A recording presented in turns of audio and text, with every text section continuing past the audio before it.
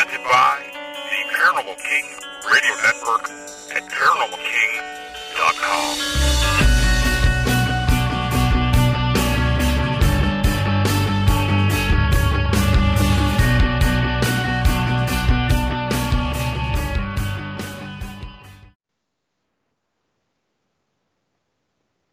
Welcome to the Paranormal News Insider for the week of September 6th, 2022, and officially episode number 527. And this is your host, Dr. Brian D. Parsons, and we are live on the Paranormal King Radio Network at ParanormalKing.com. And it helps if I look at my show notes here. There they are, ParanormalKing.com. That's where we're at. Or at least that's where you should be at right now. And you can join us in the chat room. You can listen live from there and clickety-clack and type away and have some fun. You got to bring your own beverages, however, and snacks. They're not provided. Got some interesting news tonight, some updates. And I got duped on a story. It's pretty rare, but sometimes it happens. That's going to be our leadoff story since it happened a while ago, and I kind of missed it. We're also going to talk some UFO news. MUFON has released their sighting statistics for the month of August, since we're obviously in September. So, yeah, last month. And we'll also have some ghost stuff. Ghosts are back in the news, of course, because it's almost October, and you expect that kind of stuff to happen. I call it the silly season because all of a sudden that people that think we're a bunch of weirdos all of a sudden want us to come into buildings and libraries and talk about investigating ghosts. All of a sudden we're cool. We're rock stars, I guess. And, all of a sudden they care about us or think that we're normal or whatever. But, yep, it's getting there. It's trees are starting to turn colors. I'm not happy about it. The smell of pumpkin is in the air. Things have gone from bright yellows and greens to oranges and browns. And football is right around the corner. Of course, live in the Cleveland, Ohio area. So, of course, we have a little football team up here. Speaking of orange and brown. And we got a good football game set up this Sunday against our former starting quarterback. Should have been a backup. But anyway, that's just my opinion. And, of course, baseball is winding down. We got a month left. Oh, man, it's going to be fun. But I'm not a big fan of fall. But it's fun when all these stories start piling up about ghosts and people want to hear about weird things happening. And no matter where you're at here in the United States, I pretty much guarantee that one of, if not more than one of, your local libraries will have somebody speaking, hopefully an author, somebody who's written some stuff on ghosts, but also probably a local paranormal investigator will be speaking. Maybe as well. Usually libraries only do one presentation for ghosts this next month, but, we'll see. But keep your eyes peeled in your local libraries. Check it out. It's nice because it's free. Libraries will present this stuff just to bring people in, to get people to realize there's a place that you can borrow books.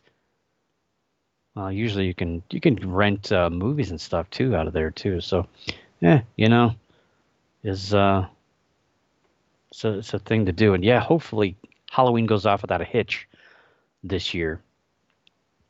Candy is in your stores, so hopefully they don't pull the plug and cancel it.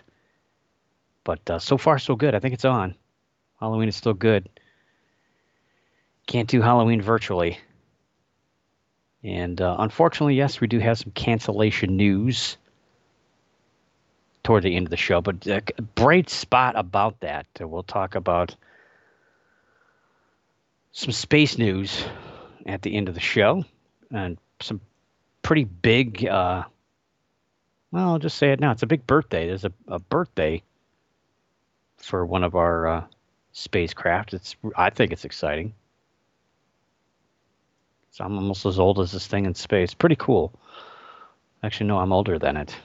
Yikes. Wrong way. Anyway, we'll start off the news in the cryptid arena, and I kind of alluded to it when I started off the show that kind of got duped on a story. I usually don't get duped, and what I mean is by fooled with information. And a lot of times I'll use, let's see, well, Google news feeds. So you can type in keywords, and what the news feeds will do is it'll search for these keywords in stories or headlines and sort it out and bring it to you based on algorithms. So you're not wasting your time with garbage stories. But sometimes things you don't want to read pop in there, but it's still using the keyword. So it's not really the algorithm's fault. It's just because somebody else uses that word for something different than your intention. I used phrases before, but that really narrows things down. So a lot of my news comes from that. Not all of it, most of it. And that's how I stay ahead of places like the Anomalist and Unexplained Mysteries and some other places that rely on users to update their databases of stories, which I have links to those on my website at paranewsinsider.com. Those news feeds are available through there. But got usually a day or two lead on those. So a lot of the stuff that we talk about here on the show, one of the reasons why I do a show on Tuesdays, not just because the slot's available, but because Monday's a really bad night to do news, people going back to work, but also just the news in general. Coming out of the weekend, stuff is just starting to trickle in on a Monday afternoon. So I'd rather wait one day to disseminate everything that happened on Monday, and a lot of stuff is just catching up on Tuesdays. So it just makes a lot better sense to do a show early in the week to catch up on the weekend stuff coming out. And like I said, a lot of times I'm posting or I'm talking about stuff here on the show a day or two before it's being posted on these bigger paranormal news websites. So yeah, you're getting your news quicker here, folks. It's another reason why you should tune in every Tuesday night. And you know what? Every night here on the Paranormal King Radio Network. Why not? There's great shows every night, and this show here will repeat all throughout the week. So if you miss it, I don't know. I can't remember what night. It repeats every now and again. You can check the listing at paranormalking.com. But yeah, every now and again, stories will pop in there, and I get all excited. I read the headline. Now, a lot of times I'll see the story and I'll remember it. I'll know, like, hey, wait a minute, that happened a while ago. That happened last year. That happened 5 years ago, and it doesn't fool me. But other times I've not seen that story. That's what happened with this particular story. It was a story about a tiger sighting out west, and I'd not remember hearing about this.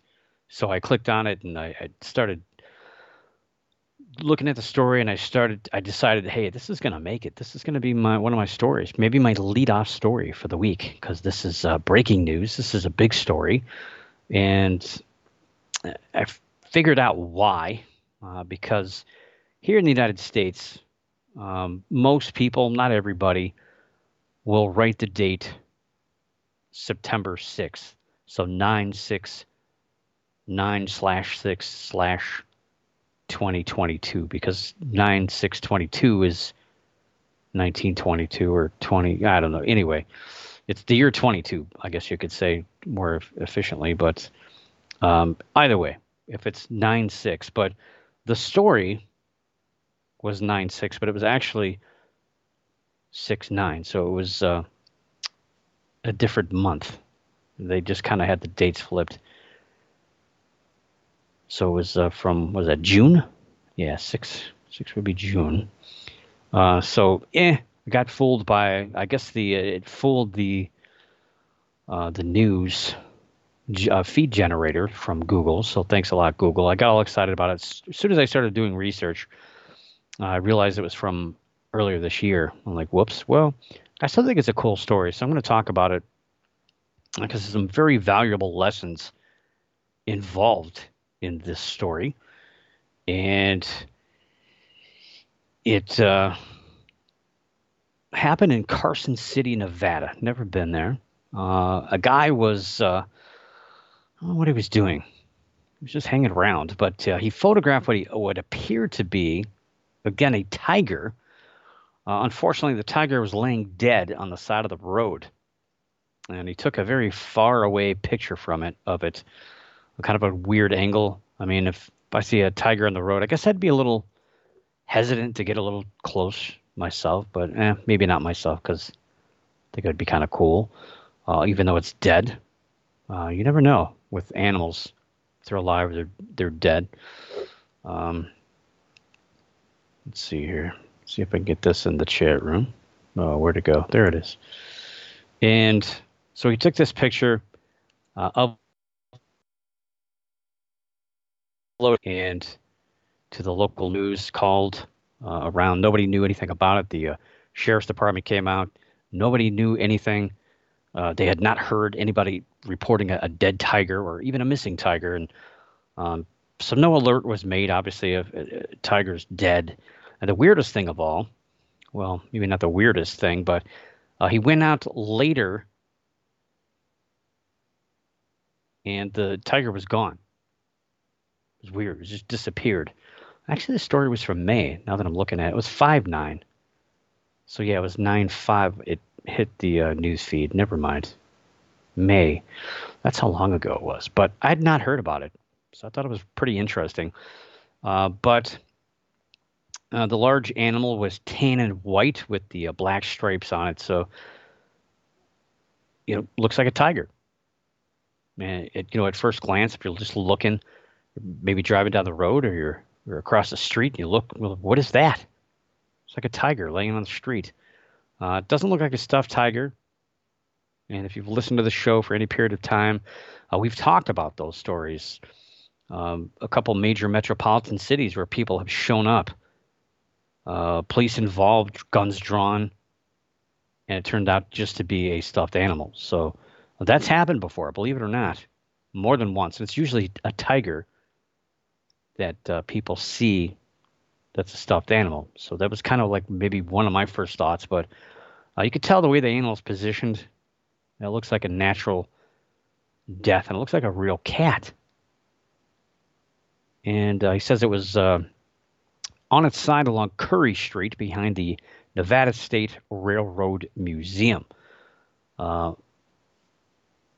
name was Mike Bohemier.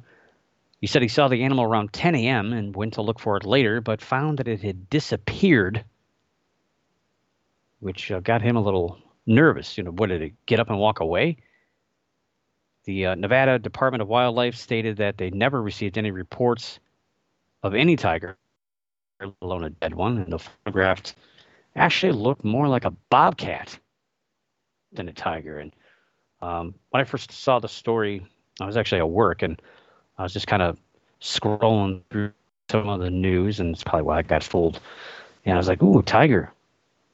And I kind of zoomed, pinched and zoomed in on the picture. I'm like, it doesn't look like a tiger to me. It looks like the feet are way too small. And the head looked like a bobcat. And didn't really have too much time to really dig into it. And if it was that night, it was the next night, I started writing it up and realized, yeah, that's definitely a bobcat.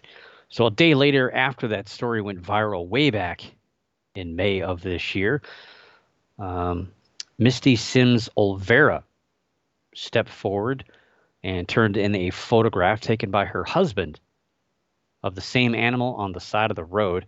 Well, that view of the animal was on the same side of the road, looking pretty much at a downward angle at the creature. And it clearly showed, it was the same exact positioning of the calf, the legs together and the head turned up.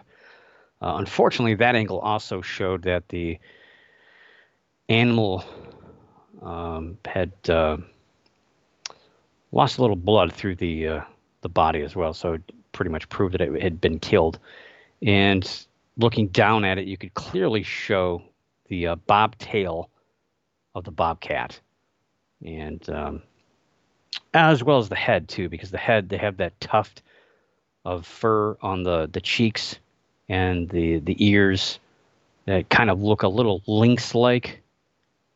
You know what I mean? Like the lynx, and that it kind of, what's one of the biggest things that separates that? People always look at the tail. Well, it's got a bob tail, so it's a bobcat. It's not a mountain lion. It's not a tiger.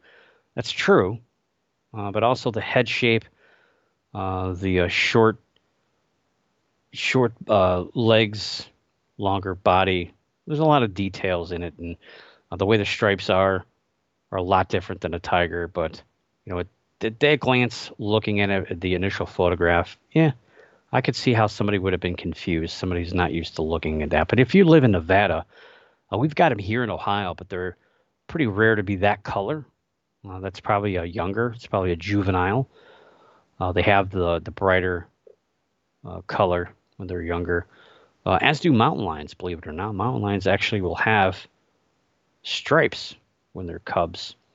So people get a little confused if and when they see that as well. But the story came out in May, but I thought it was pretty cool because of mistaken identity. And you hear a lot of people confuse mountain lions and bobcats. They think they see a mountain lion, but it's really a bobcat, because bobcats are very,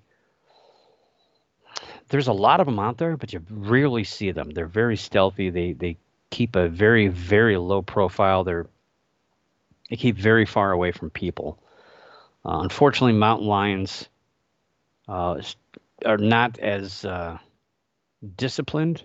This is probably a pretty good word, as bobcats are. Bobcat will purposely venture well out of the way of any human, I don't know what you'd call it, interference or structures to maintain its low profile. Whereas a mountain lion, they're kind of all over the place. They just want to get from point A to point B, and it usually takes them all the way through C and Z to get there.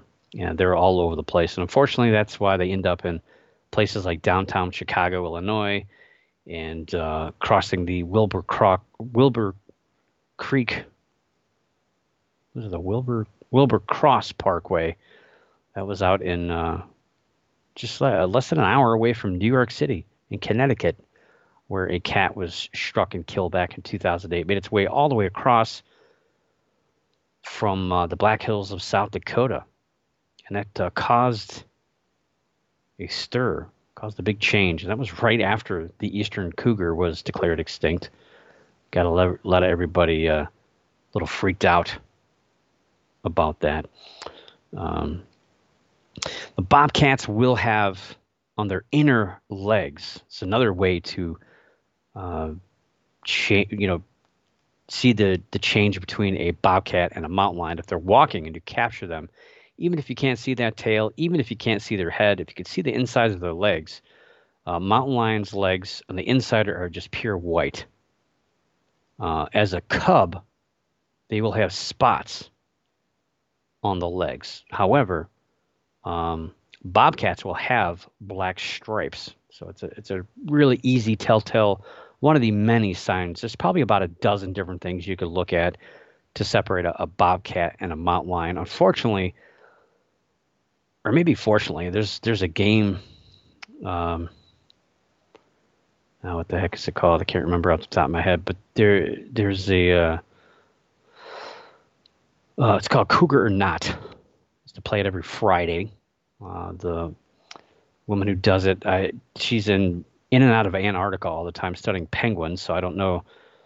She hasn't done it recently, I don't think. I've not seen it pop up on Twitter. But it's a fun game where they post. People will send pictures in of game cameras that people think are mountain lions. Sometimes they are. Sometimes they're not. Some of them are pretty difficult. And she'll ask all the Twitter followers what they think of the capture. It's pretty fun, and it does sharpen your skills, and you do learn things, how to identify animals. And I'm usually right, by the way, but sometimes I'm wrong. Sometimes I'm just hopeful. But speaking of hopeful, you probably thought you'd make it through September without hearing about the Loch Ness Monster. But it's back, it's alive, and it's been seen again in 2022. So yes, we can all breathe a sigh of relief that the Loch Ness Monster is not dead. It's alive and well, swimming in the loch. Ticket sales for Scotland just went to the roof. People are getting ready to fill up the boats over there to go searching for this creature. But it's just the 5th sighting of the year. And it was documented back on August 27th. A man was filming the loch while on the northern end of Loch Ness. So Loch Ness is like this long, thin, it's like a pencil-shaped lake, which that's one of the reasons why, believe it or not, it's one of the reasons why people see stuff on there is because it's a long, thin shape with very steep banks pretty much all around it. So when the wind blows, it creates these V shapes in the loch. And if you've ever been in a bathtub, I mean, I know it's not 1850 anymore, but some people take baths, right? And not so much a hot tub. Well, that sounds good right about now. But a bathtub. So if you're in a bathtub and you push the water towards one end, and then you pull the water back and you push it and it goes back and forth. It kind of bounces off both ends, right? Goes off one, comes back, hits, goes back and forth, right? Well, the wind creates that as well, as does the moon can do that with tides, especially the larger and the longer the lake, the more of an effect that'll have. Now, it's not really that prevalent on Loch Ness. The tide there is probably not even a couple of inches, so it's really not going to matter that much. But the wind does create what's called seiche. So the water rushes to one side, hits the banks, and kind of comes back. You don't always see it. It's not like in a bathtub where it's a giant wave, but sometimes you'll see V-shaped waves on these lakes. It's not horizontal like you'll see on a larger lake, like if you're out in the ocean or you're on a regular lake, because it's a longer, thinner stretch of water. Plus, you have higher banks, so it affects the way the wind hits the water. Says, I see you didn't think you were going to learn some science stuff. Plus, there's a lot more to come, trust me, tonight, so stick with me. There's a little math involved, too, later on, so yikes, I know. But this seiche, so you get the wind blowing, and it looks like it's blowing in one direction, and then that water sometimes will come from the other direction, and it almost looks like something is swimming in the water. And that is what probably fools about 90% of the people that claim to see the Loch Ness Monster in Loch Ness. They've never seen a seiche before. They've never been in a long stretch of water.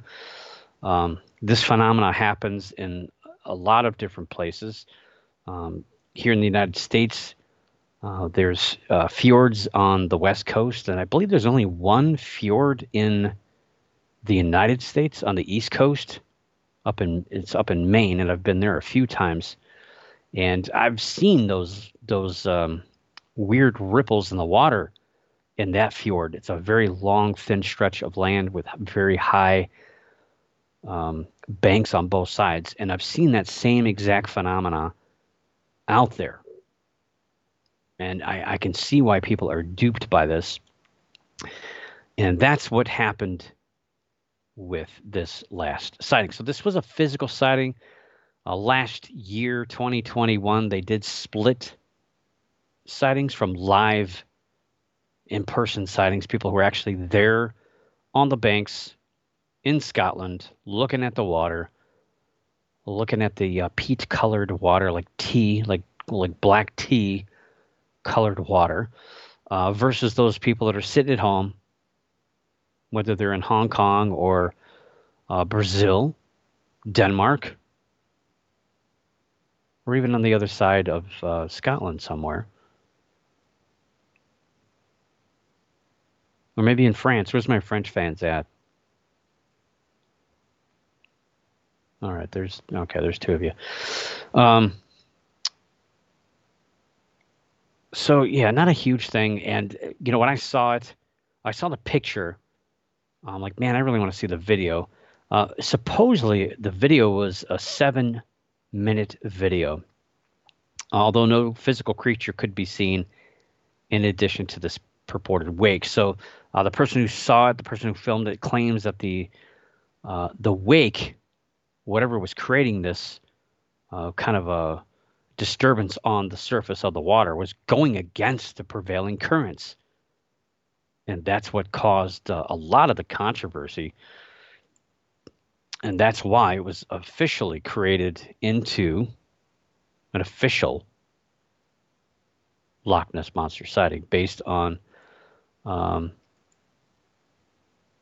the call it criteria, but the official Loch Ness Monster Sightings Register, which is kept by Gary Campbell.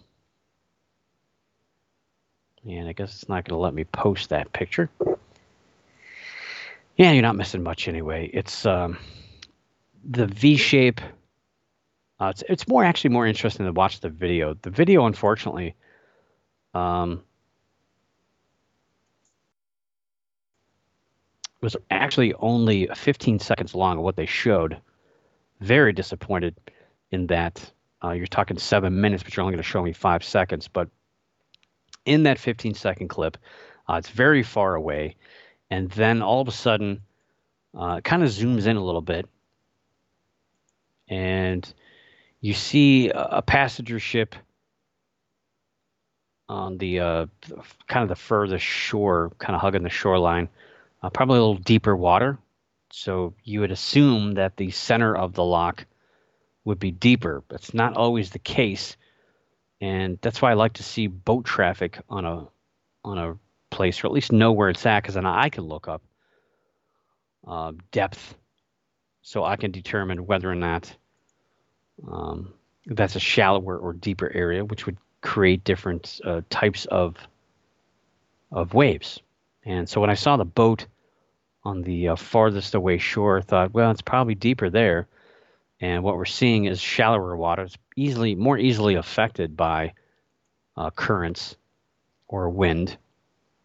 So it's kind of what, and it just looks just like all the other pieces of evidence that have shown the Siege before, the water sloshing from one end to the other. Let's see if a name change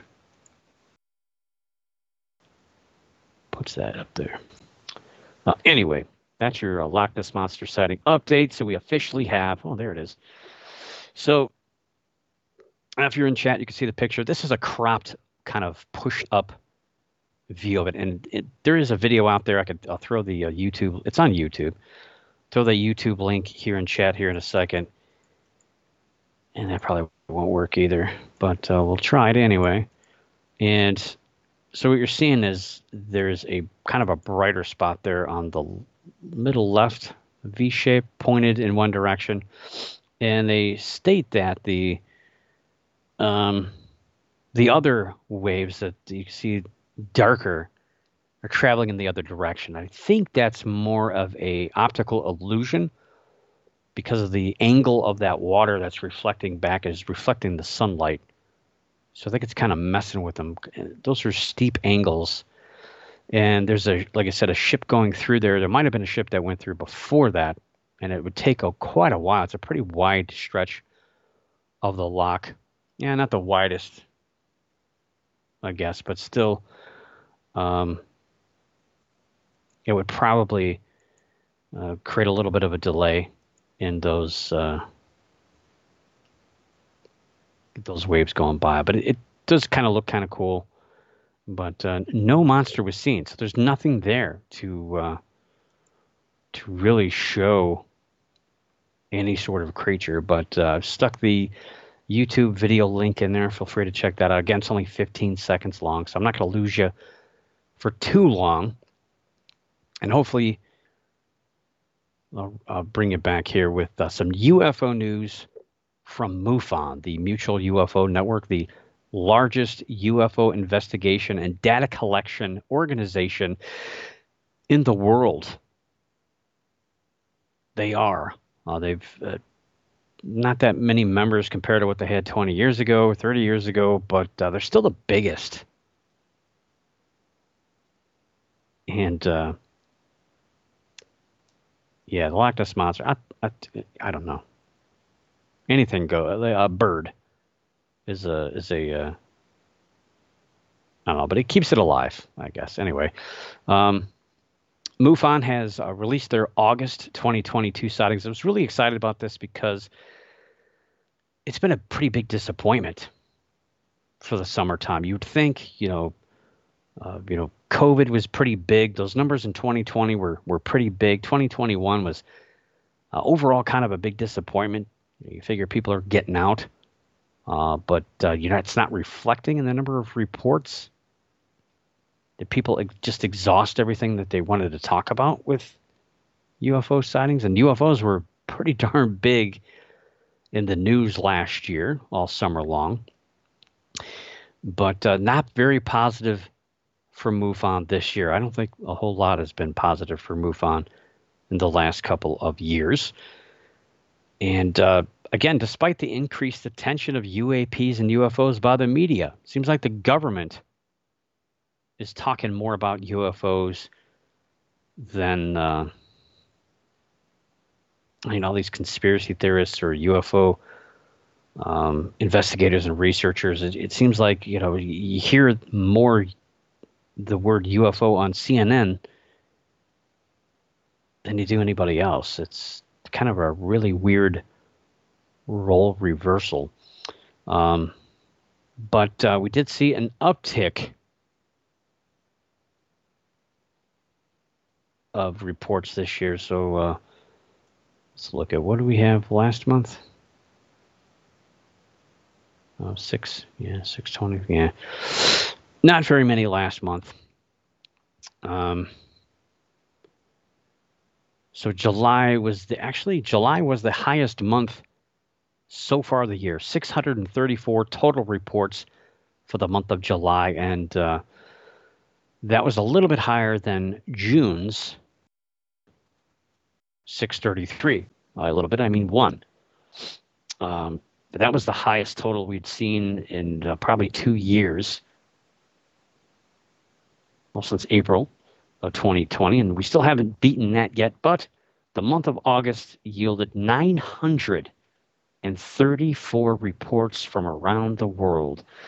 That's a pretty big jump. It's a pretty big increase, and it's a lot higher than what I thought. I used to do predictions,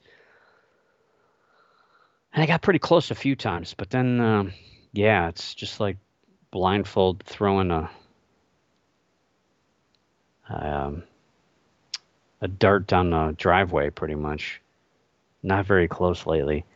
So I kind of gave it up, but 934, that's pretty impressive. Again, the highest total since April of 2020. And the United States, of course, since MUFON is based out of the United States, based out of here in Ohio, in Cincinnati, Ohio, 744 sightings with the United States out of the total 934. The high water mark was 516 out of the United States back in June, and the highest number previous to this year was back in April of 2020, just like the total number of sightings. That month there were 770 U.S. sighting reports. Looking at the rest of the totals here, Canada turned in the next amount with 51. France, my French friends out there, turned in 43. United Kingdom had 30. Belgium had 11. Iran had 5. Brazil 4. Ireland and Germany had 3 each. Spain, India, Mexico, Portugal, Italy, and Turkey turned in 2 reports each, with another 28 countries, I'm not going to name all those, turning in 1 report each. Breaking down the 744 U.S. reports, California, of course, led the way with 60 reports, and I always explain that every month. California should lead because they have the highest population. So if you have the highest population, by mathematics, your state should lead in the highest number of reports. Just kind of sort of makes sense. Texas had 46. Washington had 42. Pennsylvania and Florida both turned in 38. Ohio was there with 36. Colorado had 34. New York had 31. Arizona 30. Michigan 28. Sounds like a football game. Illinois 23. Massachusetts 22. New Jersey had 19. Missouri had 18. Oregon 16. Maryland, Nevada, Kentucky, and North Carolina had 13 each. Indiana and Tennessee had 12. See, Oklahoma, Minnesota, and Wisconsin turned in 11 reports each. Virginia and Connecticut had 10. Arkansas and New Hampshire had 9. Vermont and Rhode Island had 8. That's pretty steep for those guys, being smaller states. Utah, West Virginia, Georgia, Maine, they had 7 reports each. Iowa, New Mexico, Kansas, and Alabama had 6 each. I don't know why I was reading that. I was thinking, it's Kansas and Alabama, a couple of bands. I was just thinking music. But Idaho, Louisiana, North Dakota, Wyoming, those states had 5. Mississippi had 4. South Dakota and Montana had 3. Alaska and Hawaii had 2 each. And I guess that leaves Delaware, South Carolina, Nebraska, and the District of Columbia turning in 1 report each. But we'll see. I mean, where do we go from here? UFOs hasn't really been in the middle of the media that much anymore. We don't see that much about it.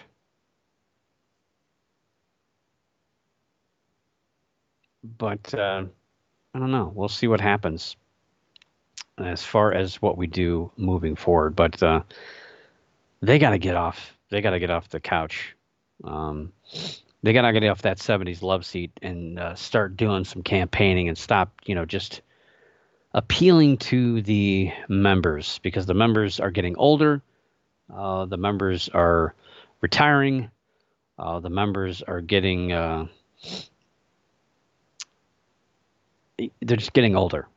And so how are you bringing new people into this stuff? And what are we doing to keep those involved, other than having a giant yearly meeting? I don't want to get on my soapbox, but I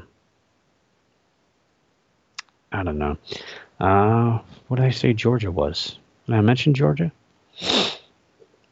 I had to mention Georgia. Let's see. They didn't turn in the end. Georgia. Georgia had 7 reports each, with Maine, West Virginia, and Utah.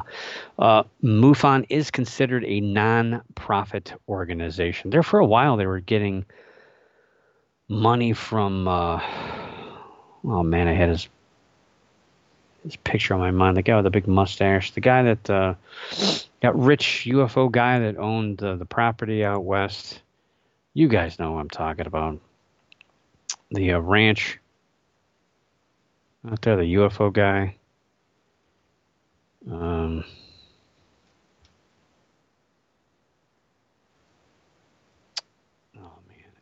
man. Anyway, he was supporting MUFON and the Skinwalker Ranch guy. What was his name?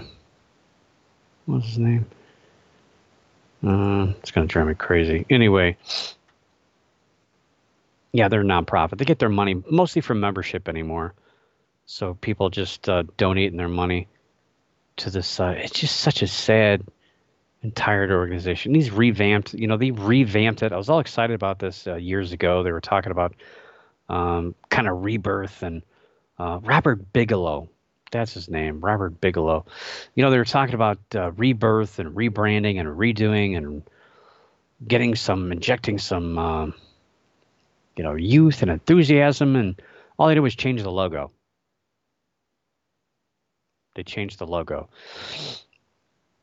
Yeah, well, I threw my hat in the ring, said I'll run it, and nobody got with me. I don't have a degree, so apparently they'd rather have these older guys running it who are kind of out of touch with being in the field, investigating with people, and understanding the whole business aspect of operating a large nonprofit organization. I've run a nonprofit, so I've already done that. I understand how meeting notes and all that stuff, you have to have there's certain requirements to have a 501c3 and all that stuff, all the stuff you've got to turn every year. And I've done that before. I switched out jobs pretty much almost every quarter. So I've done all the jobs. Move on. I'm willing to help, but that's okay. You don't want me.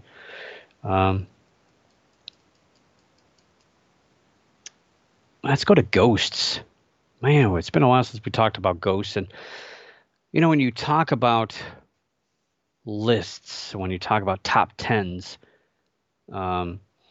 generally we talk about that at the end of the year, right? I mean, we're still in the third quarter of the year. Does the paranormal have quarters when you're looking at the year? So it'd be like January, February, March, April, May, June, July, August, September. So we're right at the end of the third quarter. October, November, December, the powerhouse months of the paranormal. Not really, but October usually is a huge month, and then October kind of simmers into November, and then December is pretty much the pulse of a corpse as far as the paranormal is concerned. Usually, I don't know why. It's just how it is.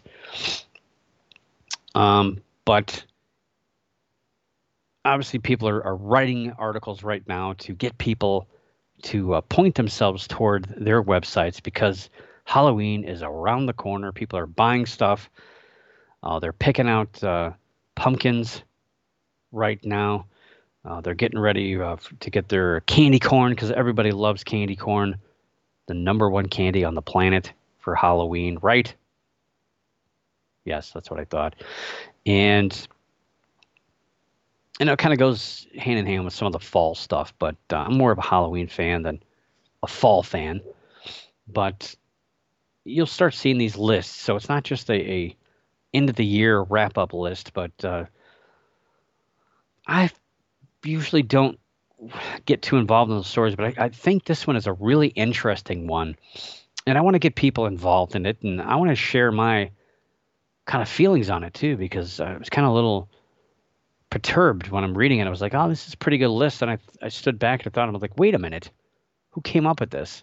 Obviously not anybody who is as a researcher or an investigator. It's just somebody who just looks up stuff for fun or for a living. But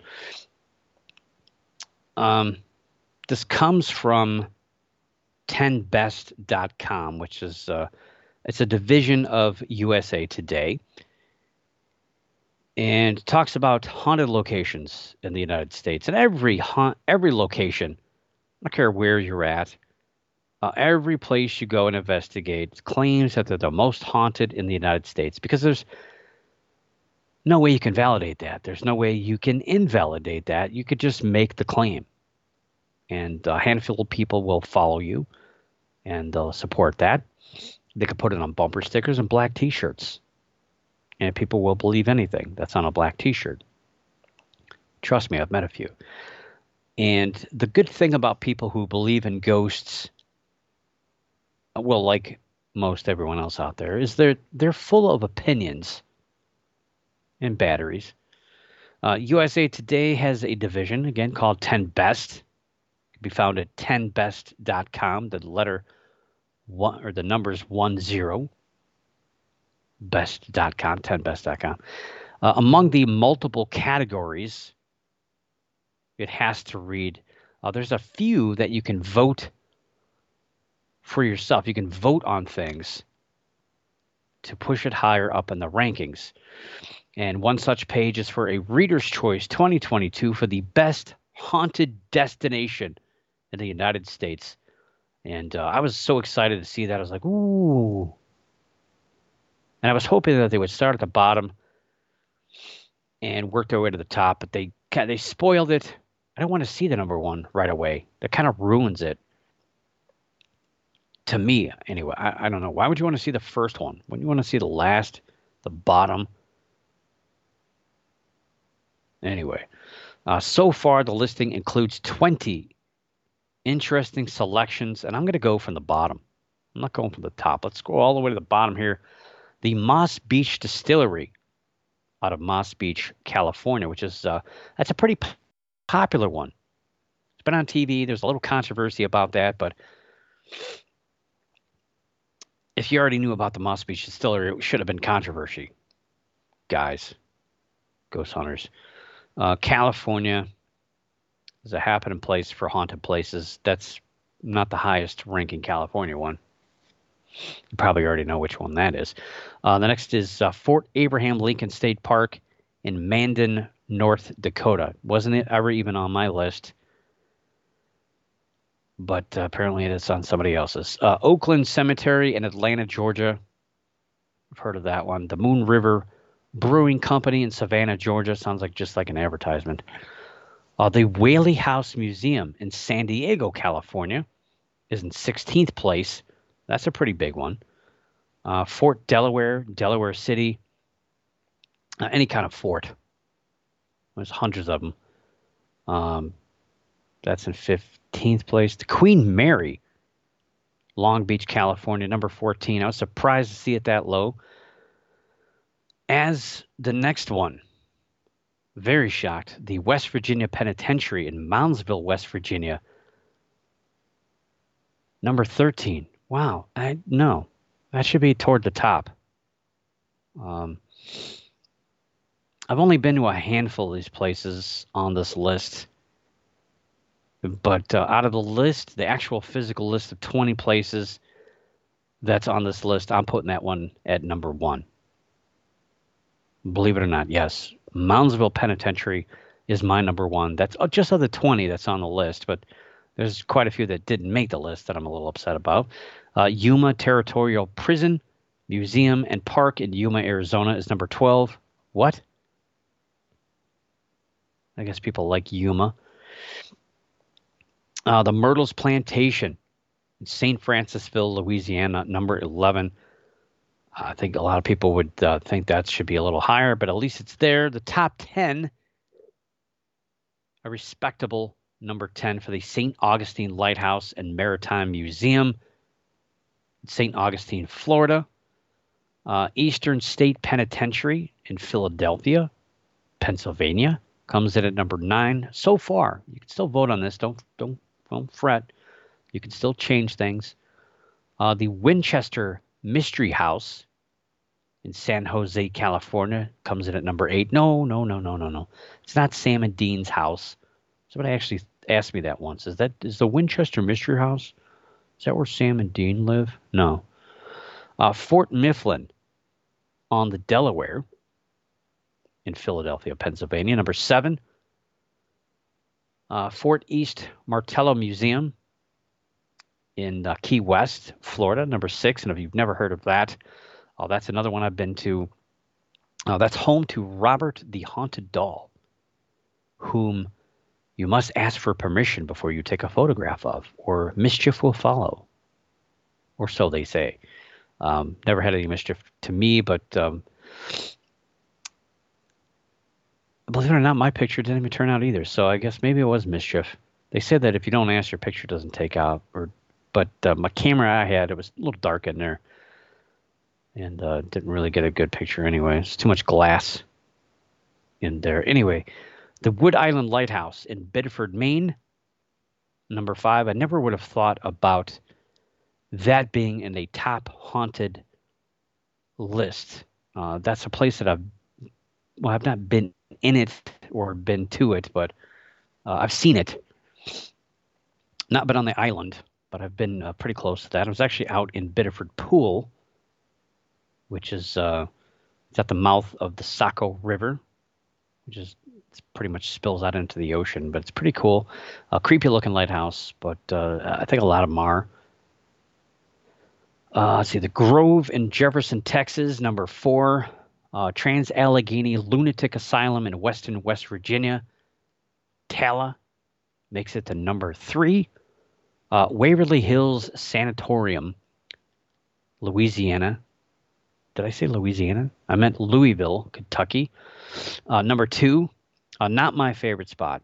I really don't see what the, other than a wicked-looking building, I think Waverly Hills is the most overblown, blown out of proportion, most unhaunted place I've ever been to in my life. And I get a lot of flack for saying that, but I didn't think anything of that. I think a lot of it is so overblown. The stories are false. There's a lot of fiction generated by the people that put the place on, and perpetuated by a lot of the groups that are associated with it. No offense, but I don't really care. I'm not involved in any of that anyway anymore.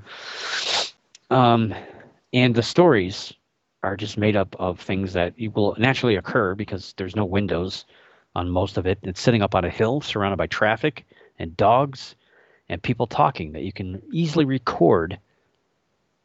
And you can actually listen to people's conversations. I actually listen to people talking on the phone, standing outside on their balconies, probably talking about things they shouldn't have been talking about their spouses and things. But yeah, you can hear all sorts of stuff.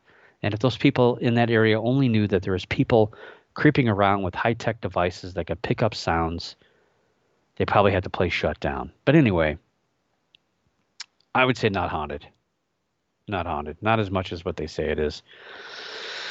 Nobody threw themselves off roofs. Nobody hung themselves on pipes that were just created 30 years after these said people hung themselves. Anyway, so far, the number 1 haunted location, according to the internet experts, and this is why I didn't want to see it first. I would rather had waited. Zach Bagans, the Haunted Museum in Las Vegas, Nevada. So no Mansfield Reformatory in Mansfield, Ohio. That's a load of crap. Mansfield would have been my number 1. The Stanley Hotel in Estes Park, Colorado, didn't make the list. USS North Carolina didn't make the list. Lizzie Borden's house in Fall River, Massachusetts, didn't make the list. The Crescent Hotel, Eureka Springs, Arkansas, didn't make the list. The Dock Street Theater, Charleston, South Carolina. Nothing in Charleston made the list. The Driscoll in Austin, Texas. The Red Onion Saloon in Skagway. Come on. I was mad about that one because I've been there a couple of times. What about Gettysburg? Anybody ever heard of that before? Good grief. You guys got to call me when you're going to do a list like this. I'll help you out. Anyway, you can vote for your favorite of those first 20 locations that I'd mentioned once per day until Monday, September 12th at 12 p.m. Eastern. And the winning locations will be announced on Friday, September 23rd. I can't wait, but I seriously doubt that's going to change all that much. They don't really tell you who voted how much for each one, I don't think. So no way for me to know what it's going to take to get Zach Bagans out of first. That's all I care about. I don't want to see Zach Bagans win that. No.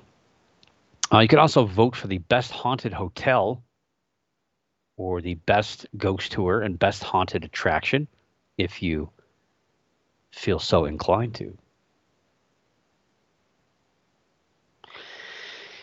Yeah. Pretty much all comes down to money nowadays. Speaking of money, but I got an extra few $billion to burn. That's kind of how some people are starting to feel about this whole Artemis 1 launch that was supposed to highlight the talk. And maybe I jinxed myself. I was excited about this. I talked about this all last year. I talked about how 2022 is going to be the year that people are going to start talking about going to the moon. We're going to start talking about Mars. People are going to actually start to realize that we're going back into space, and it's going to be a big deal. And so far, nothing. It's been a pretty big disappointment. Of course, you would have thought that our technology hopefully would have gotten better. We would have figured some stuff out. But these things happen. This is normal to have delays like this. Although I think, I didn't really come out and say it, but I kind of felt this way last week that I felt like they already knew something was wrong, but they just really felt like if they didn't bring this thing out and put it out in public display, they're going to be in trouble. So better to have a couple of delays and then roll this thing back in for 2 weeks than to not roll it out at all and then wait a couple of more months because people would have just lost their patience. So Mars is a long way off, but latest series of delays might hurt the financial future of missions, not only to Mars, but possibly to the moon. People are already talking about pulling the plug on this thing. The second attempt at a launch was this past Saturday. They closed it before the launch window even opened. It was scrubbed due to a liquid hydrogen leak. The Artemis 1 stack is, I haven't heard officially, but it's probably more than likely going to make its way back to the hangar. It's going to be probably mid-October at the earliest at this point. And it gets any later than that, forget it. It's not going this year, which would be a huge setback. And there's already some mumblings about people saying that maybe we shouldn't have been spending all that money on a rocket that we can't get off the ground. But NASA Administrator Bill Nelson stated that 2 scrubs cost far less than a failure of the rocket at any stage of launch, and that the space shuttle was sent back to the vehicle assembly building 20 times before it launched. Yeah, I remember that. That was very frustrating as a kid to see that over and over and over. But the good news is, out of all this, they got the Voyager 1 working again. That's pretty sad. We got a brand new state-of-the-art rocket, billions of dollars worth of technology, cutting-edge computers, and yet we've got a 45-year-old rocket with computer chips that couldn't even function anything on your cell phone at this point. That is, I don't know what's going on here. My watch is going crazy. Stop it. Yeah, technology, it's come a long way, but man, this thing's still ticking out there in space. A few months of strange readings earlier this year, I got a lot of people thinking. I was a little worried. Every time they talk about this thing's going to be dead, something happens that comes back to life. It's kind of weird. They thought the batteries and equipment had finally given out. It started sending back some weird information back in May of this year, and while many were just ready to let the craft just disappear into the void of space, it took about 4 months to diagnose and fix the craft. Basically, long story short, the wrong computer is put in charge of sending back data, and they had to figure out. They figured out. Took them 4 months to figure out how to turn the right one on and the wrong one off. But the problem is they need to figure out how all that happened in the first place to keep it from happening in the future. Voyager 1 and its sister Voyager 2 are loaded with equipment that was state of the art at the time. But again, 45 years old, that's pretty ancient technology at this point. Most of the gadgets are turned off, no longer functioning anyway. The only usage of the onboard battery is to keep the craft's antenna pointed at Earth and periodically give updates about the craft's health and status. The Voyager 1 celebrated its 45th anniversary yesterday after being launched on September 5th, 1977. So happy birthday, Voyager 1, as it moves slowly through space. 22 hours it takes for communication to be turned over. So if we were to send a beam a signal to it, it takes 22 hours to get to it. So any response, again, would take 22 hours to come back. It's at a distance of about 14.5 billion miles away. Billion with a B. It's traveling at a paltry 38,000 miles per hour, which sounds fast, and yes, it would probably peel the paint right off your car if you did it on Earth. But out in space, that's really nothing. I guess that's kind of fast. It's 10.5 miles per second. But just think, the speed of light is 186,000 miles per second. The craft entered interstellar space about 8 years ago, meaning it's left our solar system. And with that, I'll leave you for this week. But for next week, keep your eyes in the skies, your ears in the woods, the hair standing on the back of your neck, and always keep your mind slightly ajar. Above all else, don't stop believing. For the Paranormal News Insider, this is Dr. Brian D. Parsons reporting.